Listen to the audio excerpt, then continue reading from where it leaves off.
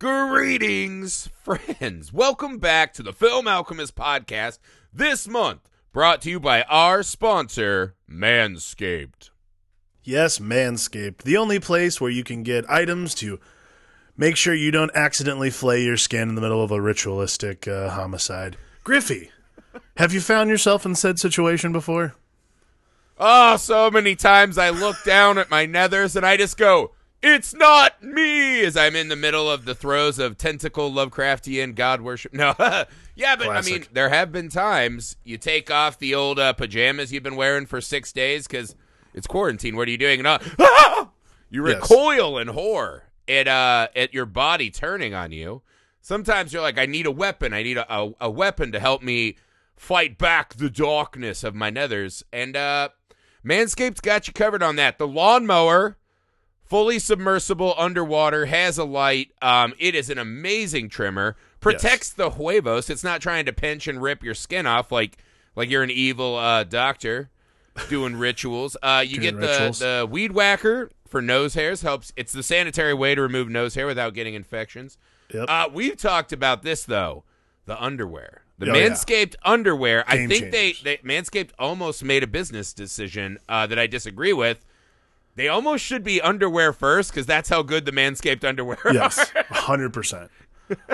They're great. It's also great stocking stuffer in theme with this month. In case you're running way behind on getting your stuff together.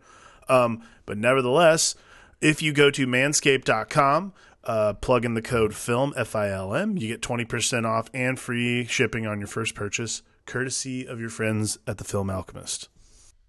And by using code FILM, you let Manscaped know that we sent you. And that's a great way to help. That's a gift to the show as you give the gift of cleanly huevos to all of your friends and family.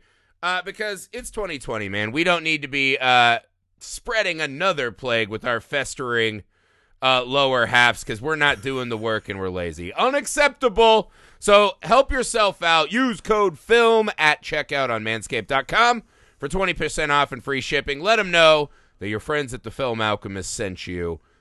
Take care of yourselves, guys. Please. On with the show.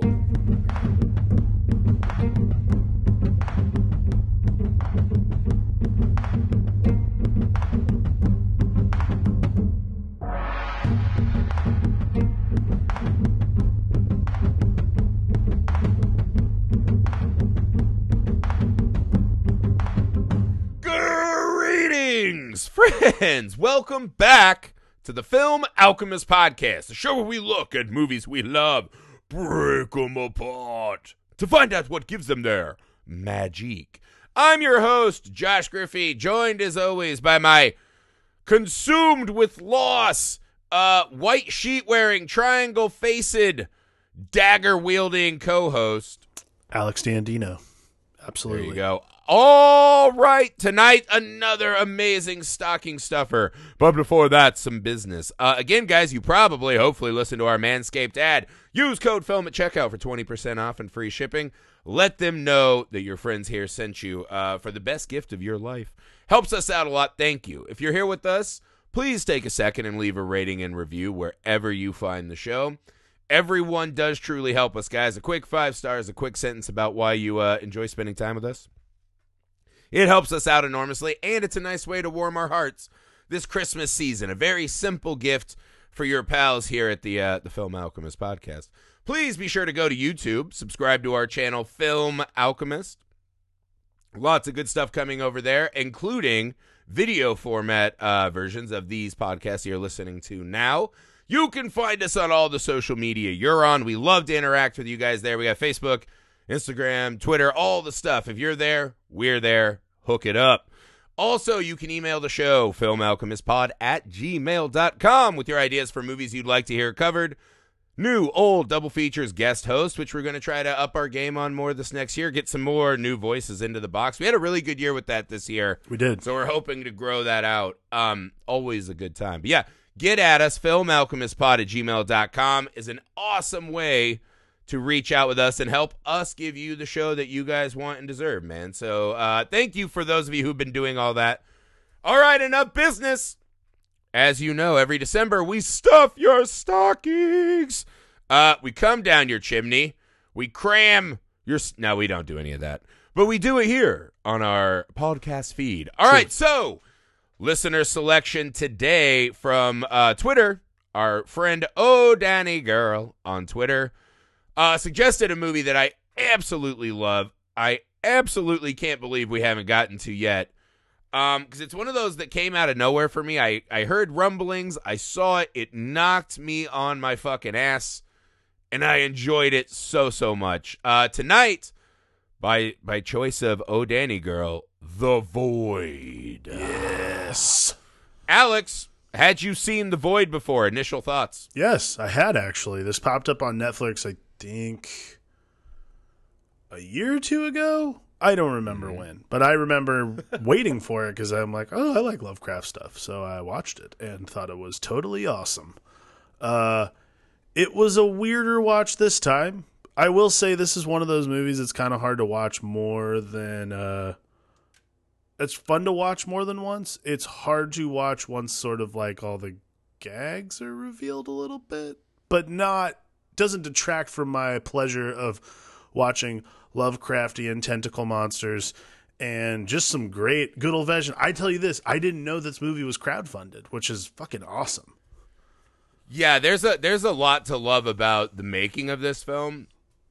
Again, like you said, just the use of actual real effects, real life effects, right? That always means the world to me, and we don't see it a lot. They could have cut corners and gone somewhere, get the quickest, dirtiest CG you could get, and they didn't do it. And I think the movie is great for that. I agree with you in a way. This movie's really different. It's been a while. The claustrophobia and the horribleness of the people really leap out at you in 2020. Yes. Where it's like, oh boy, this is rough. Yeah. The narrative's a little cloudier than I remembered, so we're going to hack through some of that. But what it is I do think there is, it's so funny. I was reading all these articles, right? What's the 2020 movie, right? And they talk of Jaws, Jurassic Park, Contagion, all these things. The Void might be a really good contender, right? This absolute tiny inconsequentialness that we all feel, right? The inability to change anything in our life for the better. We can fight, we can try, we desperately want to run, but we can't because there's little white triangular monsters outside scaring us back in. Just a soul sub-basement of like unresolved horrible things. This movie could actually be a perfect 2020 movie. But yeah, man, it is not for the faint of heart, The Void. No. I mean, I think what's interesting, like I don't know what it is, but I think practical effects just always, I don't know why I'm less grossed out by practical effects than I am by like anything else. It's weird. It shouldn't be the case given You're less grossed out when it's practical? Yes. It shouldn't be case given my track record, but like, I don't know. I did watch The Evil Dead, so at this point it's kind of like, everything's pretty much on mute from here on out as far as that goes. No, the thing that I like the most about this movie is it borrows all these great bits and great gags from movies of its ilk and does such a good job of honoring that without just saying like, all right, let's just remake The Thing or let's just do Hellraiser or literally any of the other movies that involve Cronenbergian monsters with lots of indecipherable hellscape monuments and so on and so forth. But the thing that I liked the most about it, honestly, is just this thing kicks off so quickly, and it's not necessarily it doesn't necessarily bother me the way it did initially. I remember watching this the first time and being like, boy, this movie's really in a hurry to get somewhere. Because like it is 90 minutes long, and I'm like, I appreciate that, of course. I have a kid. Anybody with children knows like the shorter the movie, the better. But like, and especially like I was home alone today and watching with the kid, and I was like, man, I don't know how I texted you, I'm like, I don't know how I'm gonna pull this one off. Like the other one we had to watch today, I was like, that one's easy. I'll just put that one on in the background, and he'll like walk away and play with toys. This one I was like, man, if he watches this, I might permanently fuck him up. So I'm going to have to like quietly do it on my phone. But yeah, like it was, which I did. I ended up blowing it up on my TV, but it is so like, it's just like it starts very quickly, and there's no preamble too, which is always the thing that I'm waiting for in movies like this, is they want to explain a lot up front. Not the case in this one. It does a good job of doing the thing that the Thing does, which is you have to sort of discover it on your own on the way. And eventually they get to like actually saying, like, the Thing is much different, obviously. This one they have to explain because there's a little more Lovecraft going on. But yeah. Well, I would also say by the end of the film, you could argue that we don't fucking learn anything about what's happening. I would not argue with you on that point at all. Yeah, right. And this is it's one of my favorite writing lessons I ever read. It was from David Mamet, right? Everything you write, cut out the first 15 pages in the last 15 pages and see what you have left, right? That's the story. Right? That a lot of time we waste an enormous amount of time doing setup, preambles, all like I don't need to see this nurse in her lonely apartment before she goes to work. I don't need to see him like looking at an empty nursery, right, where a boy should have been. You don't need any of that. You kind of pick these things up as you go. And it adds, I think in this movie especially, right? Because this movie just comes out, right? So I was kind of making notes as I was watching. I was like, a scream, a blood-curdling scream, a triangle, someone running, gunshot, burned alive, robe guy. You're like, oh, fuck, okay. You're like, that's all in the first. Because a lot of horror movies now, right, they do the cold open. Right. So here's a cold open. It is essentially, here is the thesis sentence of what we want to scare you about this movie, right? This will be a microcosm of the horror of this film. And then they go back and do preamble, which is really hard to suffer. This one finds a way to keep that pace up pretty fucking fast while doing the feeding you information phase, which I thought was really impressive. I like that a lot. I mean, it does a lot of work. And I think that's the thing that I like the most is it does a lot of work without boring me to tears or anything like that. And that's something that I think that's something that skilled filmmakers do that I think is really important. And it's a very important aspect of telling this kind of story is like you can get bogged down. I mean, like by the end. And again, I agree. I still have no idea what the ending is, and we're going to have to talk about that. But like you can get bogged down so quickly with like the muck and mire of like how things work and what the actual parameters of the story that they're trying to tell are, which is like, oh, there's some dimensional traverse and there's a guy who's a cult leader essentially, and there's a bunch of people in robes. Like you could really like dive into that and bore the shit out of your team and bore the shit out of the people who want to be on your team. But like at the end of the day, they don't do that. They almost immediately get into the action, which is cool. Like after the cold open, of course, which is literally like immediately we're going to hang an immolated person on the scoreboard, which I'm like, cool. Great. Yeah. Starting it off right. It's also one of those too, though, right? Like imagine the somewhat boogeyman of the start of the film, right, is twofold, right? We've got Carhartt guy, the world's grumpiest man, right, in the Carhartt. It is quiet boy, henchman, right? His son, I think. So that's kind of one. You're like, oh, they're just shooting and burning people. That's not in the social contract, so there may be bad. And then we cut to all these things are happening, right? You just have these robed figures with a black triangle on their face. Right. And I think as Americans, we're especially trained to know white robe bad. Right? Yes. So, definitely. There's a bit of this movie, too, where you don't need to stop and I don't need to see them robing up. I don't need to see them praying all in unison somewhere, right? There's a thing that happens in some horror movies where, and I'm very guilty of this in things I've written, you just get images stuck in your head of, fuck, that's a horrifying image. But sometimes it comes back to that Halloween and Jaws and movies like that where the more you absolutely show me everything and explain what the unknown is the scariest thing in the mind, right? So the more you there's nothing they could have added to those characters that make them more scary, right? They are just this sentinel wall, people in robes with daggers, for some reason not letting these people out of this fucking hospital. Right. So before it even takes the supernatural turn, that's really fucking horrifying, and a big part of it is because you're just like, why? Yeah, exactly. I think that's a great thing to start. That's a great thing to get into the movie. Like, you get to the 20-minute mark maybe, and that's the first that's the 25 big is when question it, you start having. All goes apeshit. Yeah. I mean, like those guys, like that scene, where the cop runs outside and gets stabbed by the cult leader. You're like, okay, so not only are these people like just not letting people leave, they're also fully willing to stab. Like you can't, like there's no safety. And I think that's the thing that's great is the why is counteracted, or sorry, not counteracted, but the why is pretty much furthered by the fact that not only is it why, but also, oh God, super dangerous to go outside right now. It's so dangerous to run away from this situation. I mean, that's pretty cool. Yeah. That's exciting. And that also gives you pause and you don't have to wonder why people are staying at the location.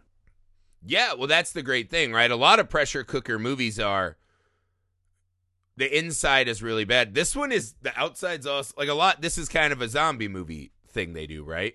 Outside is where you get eaten, but inside is where the real monsters are, and that's us. In that scene where the fucking grumpiest man in the world fucking shoots his way into the hospital, right?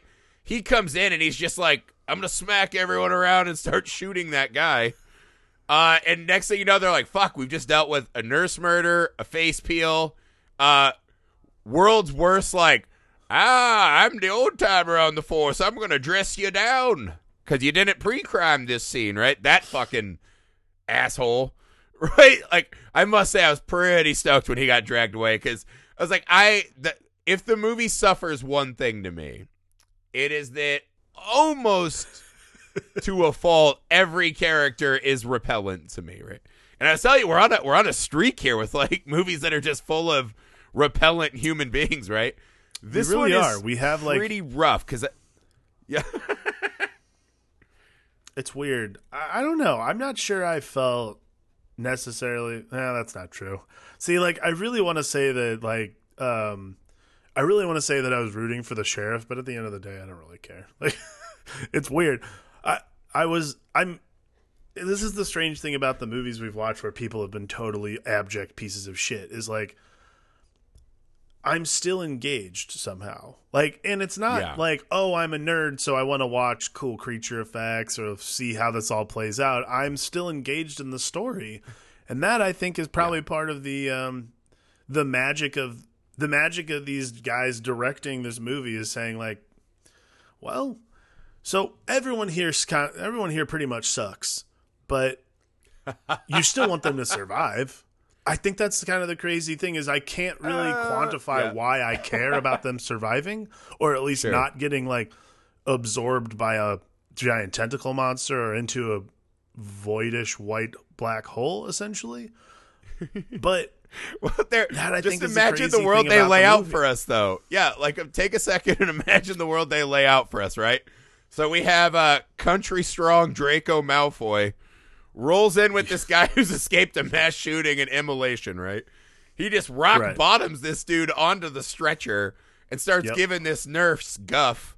And you're just like, fuck that guy. Then you find out, oh, fuck, that's his wife. Or you don't even find that out till they go charging down to the bed. But anyways, he knows her. They're close, but not anymore. Dead kid. Yikes. That's kind of brutal. Oh, no. White supremacists are surrounding the building. Oh, no. A guy who looks like he should be wearing a robe busts in and starts fucking waving a rifle around. So it is this universal collage of American fears. Just so you're like, even if this guy sucks, right? Which I would argue the sheriff in this movie, I pretty much would have tentacled him myself if I could have, right? Because his two modes are, I'm going to do a fake tough guy, or calm down, calm down. If he said calm down one more time, I would have shot him myself. The only character in the movie that I actually felt bad for was like, it was Knives. I really wanted Knives Chow to make it out of there. That's where she's from. Yeah, the nursing students, you're like, that sucks. She seemed to have like a little pep. Like her life's ahead of her, right? Yeah. Even the younger son, right? He's seen some shit. You can tell he's like, he's in the war now, right? Uh-huh. But those two characters are all of the older people. You're just like, fuck. But it actually, that's what I think they kind of manage though, right? It's this juggling act between these are events that any one of us would be like, fuck this. I'm out. I'm hiding in a closet. I don't care if anyone else in this building's okay. Fuck all. And then you just have the grandpa in the corner. Hey, put my teenage daughter first. I don't care about what's happening. I'm punching. And it's like, shut up, old man. Like, we got bigger fish to fry than your daughter's like tummy pains, right? Like it's one of those unwinnable scenarios across the board. Yeah. And then they give him this is the kind of brilliant conceit of the movie too, is what this movie is once they enter that hospital, right? Because one of the things that kind of bugs me when I watch the film is the narrative of this film is sloppy at best, right? Mm-hmm. I feel like even trying my best to bend these, different bars of the narrative to like congeal in my mind, right? They truly don't. But what it is you get all of these people that, for the most part, and again, not Knives and a couple others, right, but almost every character is swimming in an immense personal hell of loss. Yes. Right? This tremendous just depression and loss of even self, loss of main purpose. Man, Even Dr. Powell. Yeah. Who's like a huge every piece of person shit in this movie, right? Even the teenage daughter, the grandpa, like you can imagine they're dealing with some things, right? Again, except for maybe Knives. And so what it becomes is you put them in this horrendous scenario where everywhere they turn, there is a recognizable, horrible event waiting to occur, right? It's almost like a choose your own adventure, but, every one of them is written by Clive Barker. And then it's, or you can kind of sit quietly and talk amongst yourselves, all you broken people, and, you'll be nice to each other, right? Nope, you won't. This is even terrible, too. Right? The old-timey narrator's like, I don't know what to say anymore. Yes. It's such a weird, it's such a weird balancing act. And I think that's interesting because seconds before we see our first, super, I don't want to say it's the first weird thing we see because you see a woman, literally peeling her face off. That's very weird to me. Well, I don't know about you. Start with the burning lady. Yeah. Yeah. But the first time we see a creature, up until that point, you're like, most of these people are terrible and someone's just going to kill everybody tonight. That, yeah. I think, is the kind of crazy thing, is the movie is sort of tempting you to believe that, you saw the poster, you saw the trailer, you saw the name of the movie, you saw the people in the white robes already. Clearly something's amiss. But you're assuming, you know what? Somebody's just, trying to... It's like that movie, The Sacrament. Clearly they're just weird cultists, and that's just their gag, Yeah. It's not until that cut of the nurse's throbbing head with tentacles flying out of it, you're like, huh. Well, all right, then. There is something new going on here. And it immediately, stops being this, kind of human drama almost. I mean, it's still there, but it stops being this thing where you're like, well, this is all very believable. Everybody sucks, and I understand it. Oh, shit. Never mind. Mm-hmm. And then it becomes much more than that. And I think that's the thing that I like. What's very smart about this movie is it's not that they're disguising something like that, because it's not that necessarily a bad movie at all. Mm-hmm. I love this movie.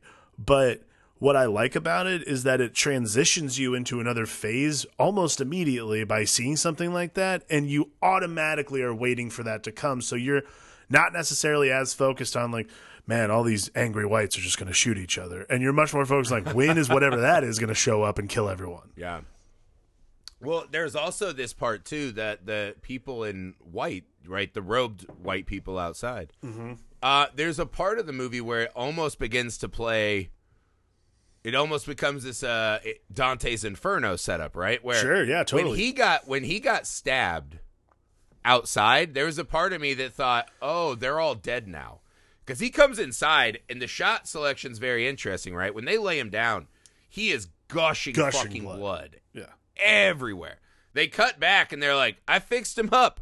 And there's 3 drops on the floor, and you're like, I'm not a fucking medical expert. Even my wife's like, no, he's not pale. He would need units. No. And then all of a sudden you hear gunshots, and the world's grumpiest Carhartt guy runs in. And I was like, oh, they got fucking killed trying to break in. Now they're Purgatory Ghost. Right. It doesn't play all the way, but I thought that's where they're turning, right? Because as he's getting stabbed, or the catalyst for him getting stabbed, as it were, was a horn. The lights bust off. So that's our first sign, like, oh, something more supernatural. The phone's not working. That's classic cut him off. Right. The CB radio's not working. The lights go off and we hear a horn. That's something more. Right. So then is this some kind of actual oppressive supernatural force, or are we delving into this, kind of philosophical symbolism?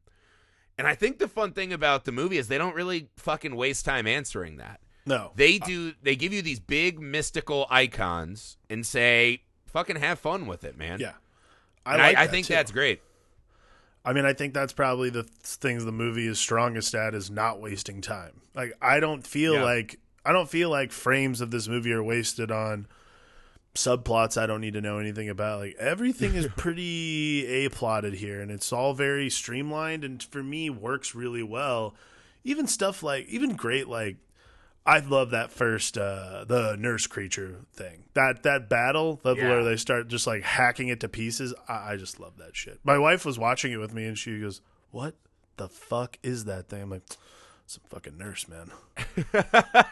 That's you. That's what's on the inside of you. That's us, man. No, the only thing about that is, like, can we not do the fucking Spencer's Gift strobe lighting? No thanks. Yeah, breaking my fucking eyeballs. But, there is always that. There is always that little gag. But I love that fucking monster, because the thing that I don't know if it really sat on me, the thing I thought was so fucking cool about that monster is I kind of just really was looking at it today. And it looks like a big lump of hamburger meat, right? Yes. With, like, tentacles coming out. It's like a roper from D&D or some shit. And, like, a body on the front of it. But the cool thing is, with, like, her head... And it's just draped over like the way the kids try on Halloween costumes at a store. Oh, yeah, totally. And I was like, love that. That was such a fucking... I love when the way a monster presents is really motivated by the world that it's taking place in. And that's a great example of... It's this husk, right? This is like all of the horrible, gnarly stuff that was inside of her pouring out, right? And all that's left is just that little fucking skin suit of her. Yeah. Still attached, though. I thought that was fucking I love beautiful. that. I remember the first time I saw it, I was like, oh, now that is something I have not seen before. That is fucking gross. And I loved it. Yeah, they kind of slip away from that as we get into the subterranean hell phase. Now it's just more nightmarish image, right? That's where it starts to get a little more Silent Hill to me at times. Sure, totally. They still have just fucking great work. Like, the one that will forever be seared into my nightmare zone is because the doctor, when he comes back and now he's like the undead monologue machine, he's like, ha, ha, ha, I've shed the mortal coil and restriction on one-liners. Yeah. He's like, I'm totally free. Yeah. And he's just walking around like a Hemingway novel. Just he's like, jot this down. Jot this down. This is good. Yeah. Audience of one. Here we go. But he but he says that the creatures in the basement are like his other experiments. He can't let him die, or he won't let him die, right? Right. But the one that's just trying to kill itself, headbutting the pole. Yeah. And there's just that massive hole in the face. You hear that disgusting wet every time it headbutts. Oh. Ugh. That is some of the most cringy shit I've ever seen in a movie. To me, it hit me really viscerally. I mean, that part particularly always hits me. It's so gross. Like that is the Brundleflyness of those kinds of things. Like, that's the part that I'm always just like, oh my god. Like when a creation's like, kill me. Like, that's the kind of shit that's just like, but like the brutality of that headbutt, right, is what makes it scary. Because all the other creatures in the basement are like, oh, look, they got a contortion guy to walk like a crab, and oh, look at that. And you're like, that shit's cool. That's cool. But it doesn't get that extra level. The futility of this monster trying to kill itself is it it's so unnerving, right? It's so anti the natural order. It's blasphemous. It's imagery. this like level of sadness. Like it's like, oh, that's disgusting, and then you're like, oh, that's a good way to say it. It's humanizing the creature that we're watching. Totally. I mean, it's this level of sadness we're not associating with a movie like this, and then when you see it, you're like, oh my god, it's so much more brutal than you ever could have thought. Which is like, it's very gross to look at. It's a horrible noise to make, and then you realize it's constantly just trying to kill. So you're like, oh my god, this thing is in like absurd pain or torture of some kind, and all at once is the sweet relief, and you're like, Jesus. In a movie like this, that might be the most terrifying thing in the whole fucking movie. Is just like this horrible monster just trying to off itself. Like that definitely is the thing that sticks with you. Totally. But that's what is really great, is that something like that, right? They give us every monster in the movie's actually somewhat sympathetic, right? Totally. They start the movie with a cop who's like, should I drive this almost dying guy an extra hour so I don't have to see my ex? Maybe. And you're like, oh, so these people all suck. But the monsters are relatable and have pathos. You know what I mean? Like, that's really fucking cool. Yeah. And yeah, it is one of those movies, too. It plays like this absolute fucking pinata explosion. Yeah. Like, once it hits and everyone's locked in, it absolutely is a fucking rocket ship. Oh, yeah, it just goes, man. To the next pacing, right? But one of the thing I think is that as the pinata's exploding and the fucking visual, dark, sinewy candy's just fucking giving us a money shot. Right. There's a lot of really good small beats that are occurring, right? Yeah.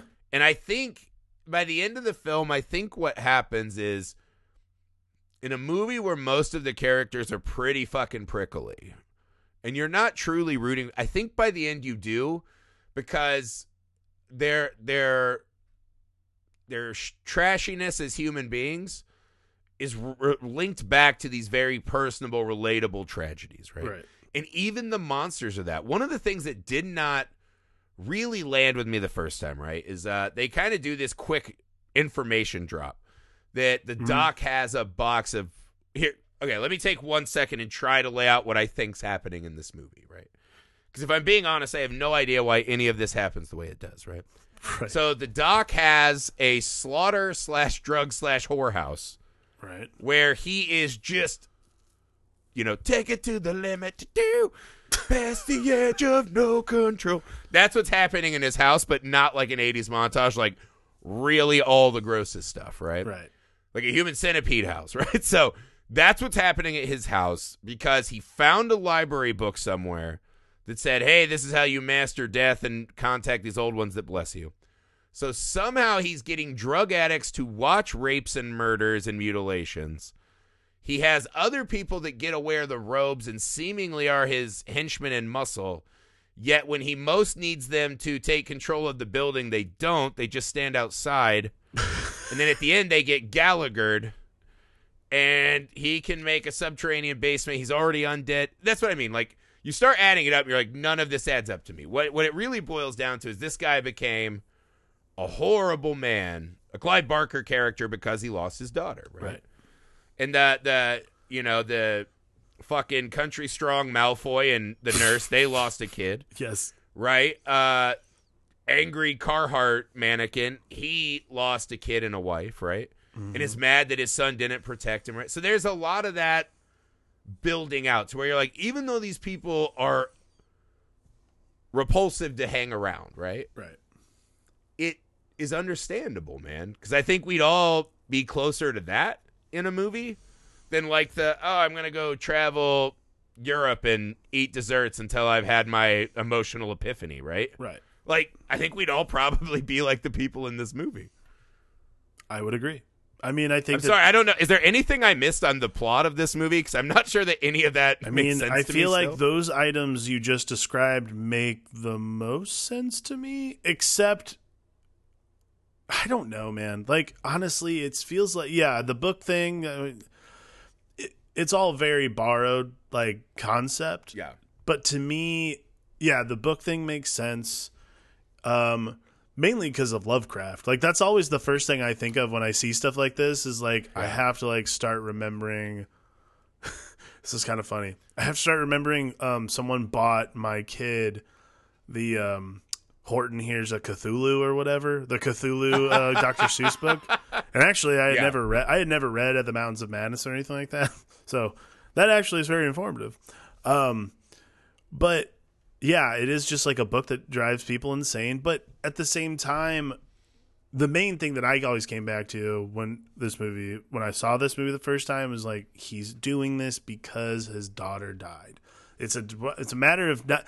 But here's the thing, like the grief process and that kind of thing. Like, I feel like it's not necessarily about defying death, because clearly he could bring his daughter back, but it's not about defying death. It's about It's about defying. This is going to sound stupid and kind of platitudey, but like, it's about defying the logic of death. Like, I should not have to be a slave to the goings on of this universe. I should be able to rise above that. And because of that, I should be able to resurrect my daughter. I should be able to be a master of death itself. Not only that, a master of another universe's version of death. Like, in death there is life, and all that other crazy shit that kind of comes up when you start talking about Cthulhu, Lovecraft, and so on and so forth. So to me, I think what you're saying makes sense. I think that there's a lot more depth to Powell's journey and how he got there. But, I mean, you know, for the purposes of watching a 90-minute movie about a guy who opens a portal to a hellscape, he's just a crazy fucker. And he wants to bring his daughter back, you know? Well, there's a Lovecraft story, The Dunwich Horror, right? That's really what this one reminds me of, is occultists dabbling and dabbling and dabbling until they start essentially physically manifesting into demons, or, you know, fucking demons. You know, by the end, like, it's just, look at him with his robe off. He's like lower half goat. He's like a weird 8 foot tall fucking, you know, Amish Children of the Corn looking motherfucker. Right. And then there's like a giant fucking mutant storming around the cliffs, eating barns and shit. And that's what that one is, right? It's like one of the journeys he travels to universities. He's like, I need this fucking book. It has the spell I need. And they're like, no. And he's like, damn it. And then he comes back later to steal it. But it's like, he's just and that's a classic Lovecraft motif, is someone seeking this extra level, right? And I think what you're saying is not even, I don't think it's completely off, right? I think it's the inevitability of death, right? That's what it seems arbitrary and unfair, right? I think the doctor says at one point, right? There's nothing worse than having to lose a child, and I think every parent can understand that. Oh, yes. It's just a horrendous thought, right? I mean, I think probably everyone, you'd be like, yeah, I'm done. Like, if that happened to you, you'd be like, fuck this. Yep. And I think in that moment, though, what you're doing is not even the inevitability, the illogic, the randomness of death, right? Is the grief. That's what you can't bear anymore. They're gone and you can't fix it, right? He's a man, he says, he's like, I spent my whole life resisting death, right, as a medical doctor. I think he sees everything as an orderly problem. This is broken, fix it. Right. And he looks at this and he's like, there's no orderly way to get through the grief of losing a child. Right. This is my new reality for all time. In a way, he's already entered another reality and through a portal of misery. Right. Well, it has that. So then he goes seeking, and he gets the classic. This is also wish fulfillment horror. Right. Well, he kind of has that From Beyond vibe, you know. Like, that's what I thought of a lot when he was kind of giving his whole spiel, or when they were explaining it. Then, especially when he came back as like the flayed man, you might say, or some sort of mutant type of flayed man. All I could think of was From Beyond and Dr. I can't remember. Pretorius, thank you. Mm-hmm. Like, that was the first thing I thought of. Yeah, I mean, Dr. Pretorius was just trying to get interdimensional nuts. Yeah, for sure. I mean, that guy was just trying to bow down all over the place. He's just like, he makes sex into this symphony of fucking leather and whips and clips, and then he's like, one little orgasm is not enough. Yeah. So then he becomes a fucking pudding pop so he can fucking orgasm from, you know, everywhere. Ethereally. This guy's is more rooted. I think one of the things I didn't take, though, is that when I watched it the first time, I just took him as this sadistic, this was a man who went too far. He had no respect for life or nature. Right. I actually found it very different this time, right? I think what it is I think there's a real sad, tragic nature to him in a way that you see the things in the basement that he's mutated. Yeah. You think about that house and everything he did there. So all of this pain and suffering, right? He's like, I defy death, I think is what he's saying, right? I'm going to help you all. The only thing he's done is just inflict exponentially more misery into his reality, right? Right. And the fact that he can't see or experience that as reality talks to the depth of his grief and fucking misery, right? And so I think there's a sadness to those things in the basement. I think there's a sadness to him talking, to the nurse and just being like, I'll give you what you want. I'll help you guys out. Right. And then by the time he revives his daughter, right? Take this empty vessel, right? He foists his daughter into this teenage psychopath we fucking meet. Right. He sees her for like half a second. She goes fucking snuffleupagussing into the other room. Yes. And that's the last he ever sees of her. He keeps monologuing. So the entire, engine of his, right. journey to this extreme, soul-destroying path is kind of shown to us to be bullshit. Right. Well, I mean, I guess you could put that in the category of, absolute power corrupts. Because, yeah. I mean, to assume you can defy death. Like, again, it's an unknowable thing. But to assume that you could defy death, to assume you have that power. Yeah. I mean, what's the point of anything else? Like, I think that's the crazy thing is it starts with something meaningful. And by the end, he's so consumed by the ability he has. It's not about the result. Mm-hmm. It's the ability that he has that becomes so enchanting, so important to him. It's not about the end result of getting his daughter back or like providing a vessel for his daughter, so to speak. It's about being able to do it for all time, to be infinity. I think that's the thing that's kind of cool about the character is he is steeped in tragedy, but it's a tragedy of his own making. Like, he didn't kill his daughter or anything like that, but he certainly doesn't care enough. You're right, though. He doesn't care enough to stop what he's doing in the middle of it and go, returned. No. No, I mean, he could have helped that teenage girl. He could have not put whatever the fuck was inside of her. He could have joined a Big Brothers Big Sisters program. Yeah, I mean, there's a lot of ways he could. A man with his talents and capabilities can help a fuck. It's kind of the Batman problem, right? Is that Batman using Robin as a bullet shield and a fucking crowbar shield is not tragic. It's inevitable. You don't ask 9-year-olds, you've got a minimal amount of circus training and a heart full of sadness. Come put on this bright red suit so everyone will fucking shoot at you and try to kill you. Well, I go around brooding and doing Shakespeare in the Park, like that's the inevitable consequence. Bruce Wayne could give Robin a huge trust fund, set him up in town. He could get his own Alfred, who's like a master studier, tutor, whatever the fuck the word is for what smart people do. They're training masters, right? The ninja master of book learning. And that guy could become great and fix Gotham. But instead, he's going to run around and punch other hurt people, right? And Batman in this movie really, they just follow that age-old saying, right? Misery loves company. Right. And so that's kind of what this becomes, is all of these miserable people just being sucked down into this red door with the triangle. I'm not sure I ever settled fully on the triangle. You know what I mean? I didn't know if that was a Father, Son, and Holy Ghost thing. I mean, I think that it's just one of those. I think. I mean, I definitely don't think it's Father, Son, Holy Ghost. I think triangles are just that shape that make people wonder. I mean, it's why they're the most stable, right? Well, they don't roll. It's boom. It looks right. Well, not only that, but like it is mystifying in its existence, anyways, though, because it's everything built on a slant.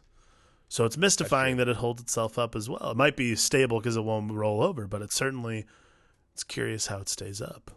So I'd say... Yeah, I'm trying to remember what it's called. I think in Wicca, because we talked about this on the Color Out of Space podcast, right? Because she has a triangle on her neck. And it's like, in witchcraft, it's about funneling energy upward into a a higher power. Sure, that would make sense. Right? So maybe some of that. I mean, in this one, the fucking triangle should be, it's just pooping your energy down into whatever that demon was that Gallagher's those fucking people. That was one of my favorite shots, is when it rips out of the teenage psychopath girl. Yeah. And they just were like, bucket. Then he steps on the fucking, triangle Klansman, bucket. Right. I was just like, it's Gallagher. It's a Gallagher demon, right? That's not his daughter hanging from the front of the hamburger. It's Gallagher too. Right. I don't know, man. I mean, I just think it's a mystifying image. Like, I mean, a triangle is just a great. I mean, it's why it's on the dollar bill with like it's a half built one on the dollar bill. It's supposed to elicit mystery. I'm not sure that there's necessarily anything to it other than that. Yeah, that's true. I mean, I thought maybe it being on the face, right? The eyes, like they're all giving their power. Could be. To me, what it is, though, this is a movie that it fucking crushes visual iconography, right? Yes. There are just so many frames of this movie that you could just put up in front of me and be like, oh, and just stare at it slack-jawed. Like, it's eliciting all of this mental energy from me, right? And I think that's really lovely, man. Walk me through something else I hadn't quite keyed in on. Is the sheriff having pre-visions yes. of this mystical reality and viscera and tissue around a heartbeat? Is that viscera and tissue the unborn head-smashing Gallagher, or was that his own child? Oh, no, I think it's his kid. You think it's his kid? I do. Yeah, because I kind of wondered that, too. I assume it's his kid because Powell later in the movie, Powell like is on the phone with him and says he saw the vision, like he's telling him what he saw in his vision. I mean, it would make a lot of sense that he would show him something like that. Not only that, but it would make a lot of sense that it would be something that would stick with him. Like that works for me. I mean,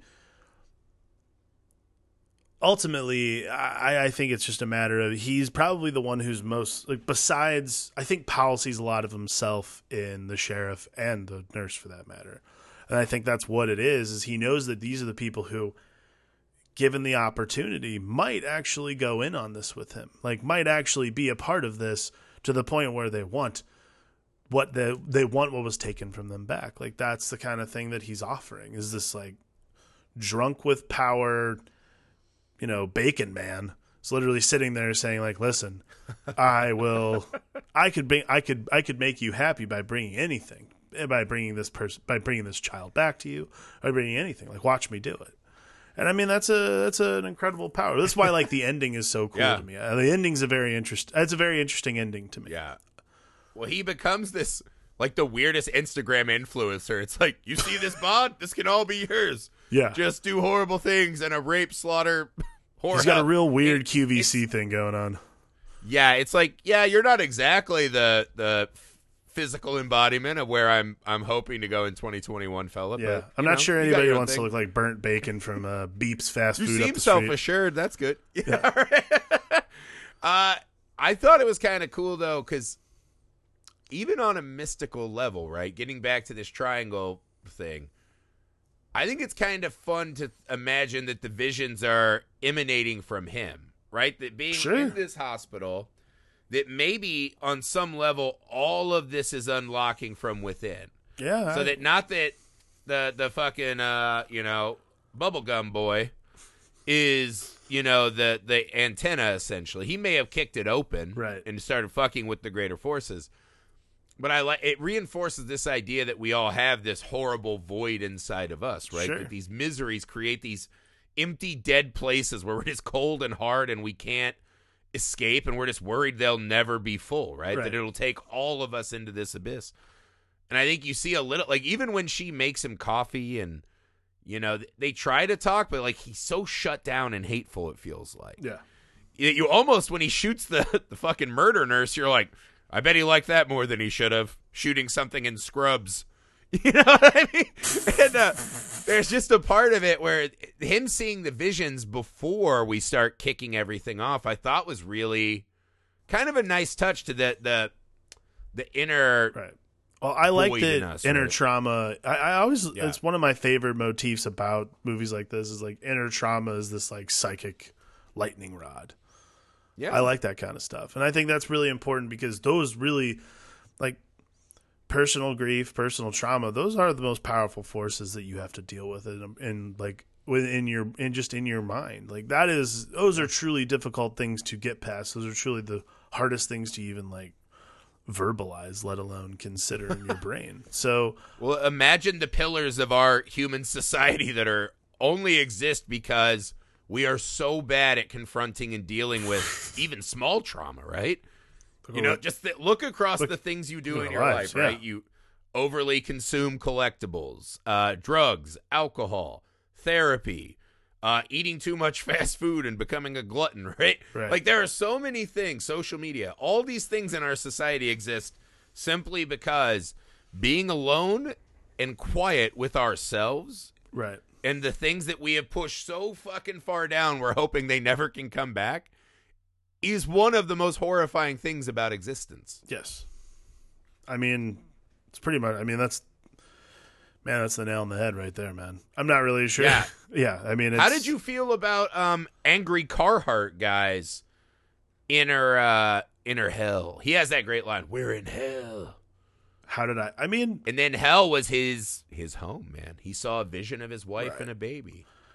I mean, I thought that was cool, man. I mean, that's seeing cool. her amongst the monsters in a movie filled with monsters. Of, that's the cool thing about this kind of thing. I mean, yeah. What did you make of his moment, though? Right, because he turns, he's bad, then he apologizes and weeps right after he attacks his own son and gets fucking flared. And then he kind of sacrifices himself for him. Like did it do enough to bring him back? Oh hell no, no, he's not a hero. But like it's. But is he more relatable by the end where you're like, I feel fucking bad for this guy? I mean, yeah, anybody who has to go through something like that, like all these people I feel sort of bad for in a way. I'm like, well, that sucks.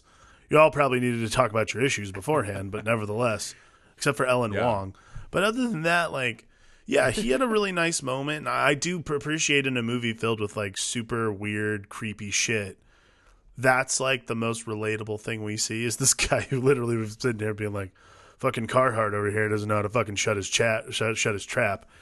And then like he does have this really nice little moment. Like again, you said it earlier in the pod and I agree with you. Like the movie functions very well because you do get these smaller moments with these characters and they do get their own little B plots. Like without detracting from the main source of plotting in this movie, but I liked it. I like those kinds of things. And I like that it's very normal as opposed to the rest of the movie. It's like, of course, this guy's own personal hell. It's cool, too, because it's normal, but it's also one of the more horrifying moments. Yes. Which is we go into this guy's, what was his life, his refuge, back when he was just a normal grumpy motorcycle cowboy hat guy instead of Carhartt murder grumpy guy, whatever his deal is. Okay. And what he does is he blames his trauma on his young son who had his vocal cords cut out, I think is what the movie says in this incident. And he tries to kill his own son, the only thing he has left in the world, who's been his partner and he's been protecting. And he's just, you didn't protect them, foisting that on his fucking son, that he wasn't there and he should have done it, even though he was a kid and got maimed in whatever happened. Yeah. Which I think links to the doctor. The doctor, like she got sent to that house and that's part of it. Right. But him breaking down in that way and trying to kill his own son, it's one of the more truly horrific things that happens in the movie, and it's happening in this fucking, meat locker. Yeah.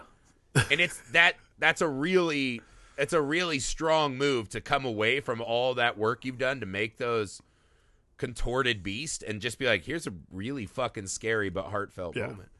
I thought that was rad, man. I don't disagree.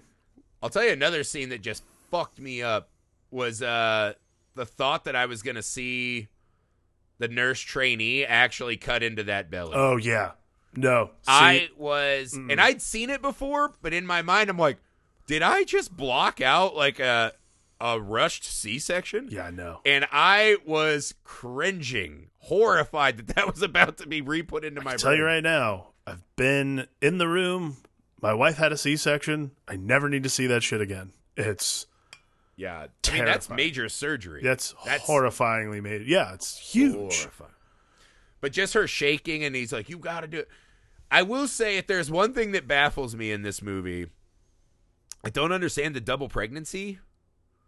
Yeah, it's weird, isn't it? She's pregnant with a vessel, right? But then she stands up, not in pain now, slices Grampy open, and the triangle white supremacists walk her down to the basement, right? Right. All right, that's part of the ritual. She probably could have been in on this faster. I don't know why her and the guys in white don't just like go down there to start the movie. I don't understand. It's very weird. I don't other either, people honestly. need to come in. It's probably the biggest. I agree. It's weird. Yeah, but when she goes down, right, and he's like, "I'm gonna help you and save you." Yeah. We see something roiling in her belly, and it's horrifying. We come out, and she is just like viscera spider webs with a ripped open stomach. Yeah. That scene is so lovely, though.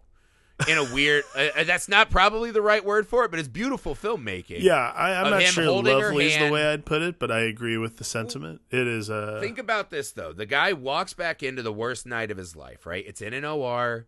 The baby's in trouble. Mm-hmm. He's holding her hand, and then her hand turns to dust, and we just see tendrils everywhere. Something looks like it has exploded out of her. Then he still sees her like, no, don't do it. When he chops her fucking head off, as the camera pulls down that hallway and we see that. It's fucking beautiful, but gut-wrenching. I don't understand, because the doctor says, I gave her what she wants. I made her a mother. And I was like, but did we ever see what came out of her? No, I don't think so. Or is that her version of hell that she's trapped in, the same way biker grumpy Carhartt guy's trapped in his own home murdering his son? Like, I'm a little mixed up on that. But I mean, I don't think we ever see what's coming out of her, but I also think that I don't know if that's the same thing. Maybe it is. I mean, I guess it would make sense in the context of the movie. Yeah, I can buy that. Yeah, and we see that scene was fucking just devastatingly haunting, right? I love that fucking moment. She's obviously dead and within the void. I guess the him tackling the flayed man into the triangle and the triangle disappearing is a weird. That ending was very strange. I'm glad they added on the extra image. It's almost the only time in the movie they're like, we got to explain a hair more. Yeah, I got to be honest. Scene of them just in this alien vista. Oh, go ahead. I mean, the first time I saw the movie, I assumed when the guy makes it back to the hospital, like after he's being like chased by the Hamburglar, she gets squished as the reality closes back up. Yeah, I assumed that was where it was going to end, and like we like did a big one of those big zoom outs, like a big crane shot off the hospital. The fact that it ends there on this alien plane with them looking up to a huge pyramid is like, I was trying to figure out what this is the thing that I was like really focused on, actually, because it's like I have to ask this question. Are they in another dimension or are they on another planet? What do you think is happening? Like, I couldn't tell you, to be honest with you. Yeah, I mean, to me, it's a hell concept, right? That whether it's an extra dimension or an alien plane, what have you. Right. I think there was two things that I took away. One, the man he tackled in there is nowhere to be seen. Right. We see these shadowy figures, the floating colossal pyramid.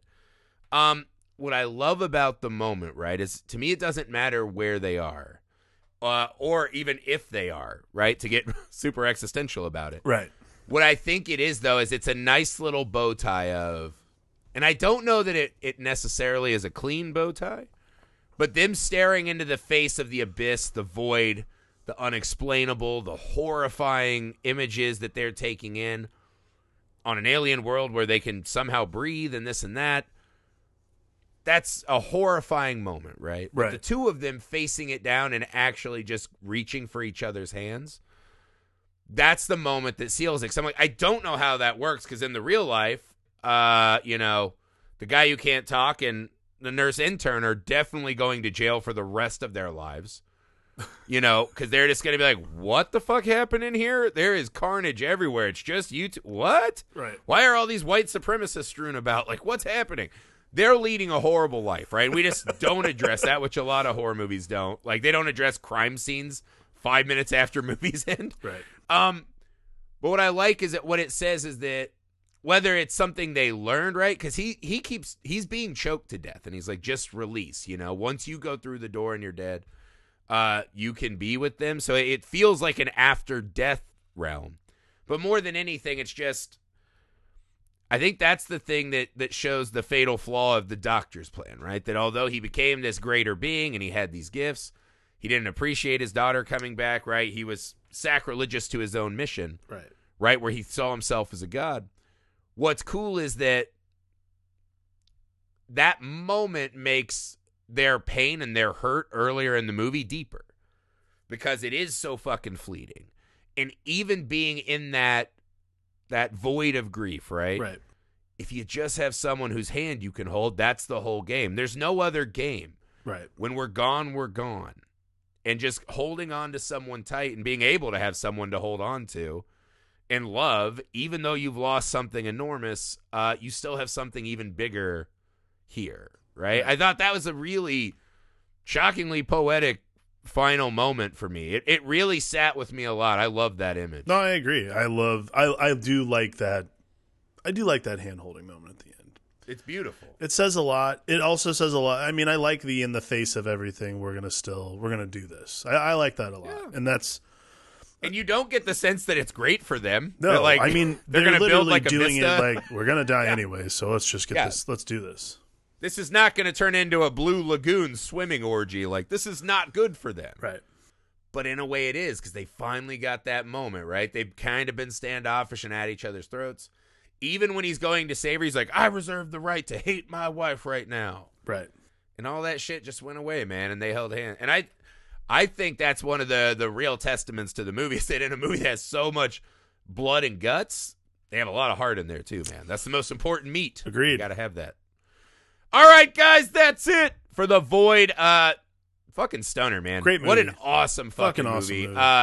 Oh, Danny Girl, we are in your debt for selecting it. Thank you for that. I hope you enjoyed the episode. In your stocking.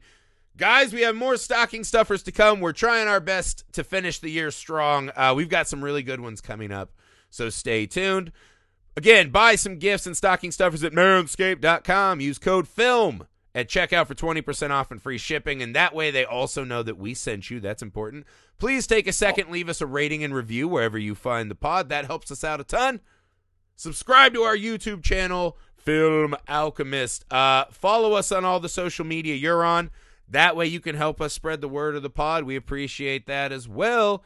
Email the show, filmalchemistpod@gmail.com, with movies you'd like to see covered and guests you'd like to have us talk to in the hopefully dramatically better and less fucking horrible void of despair that was 2021.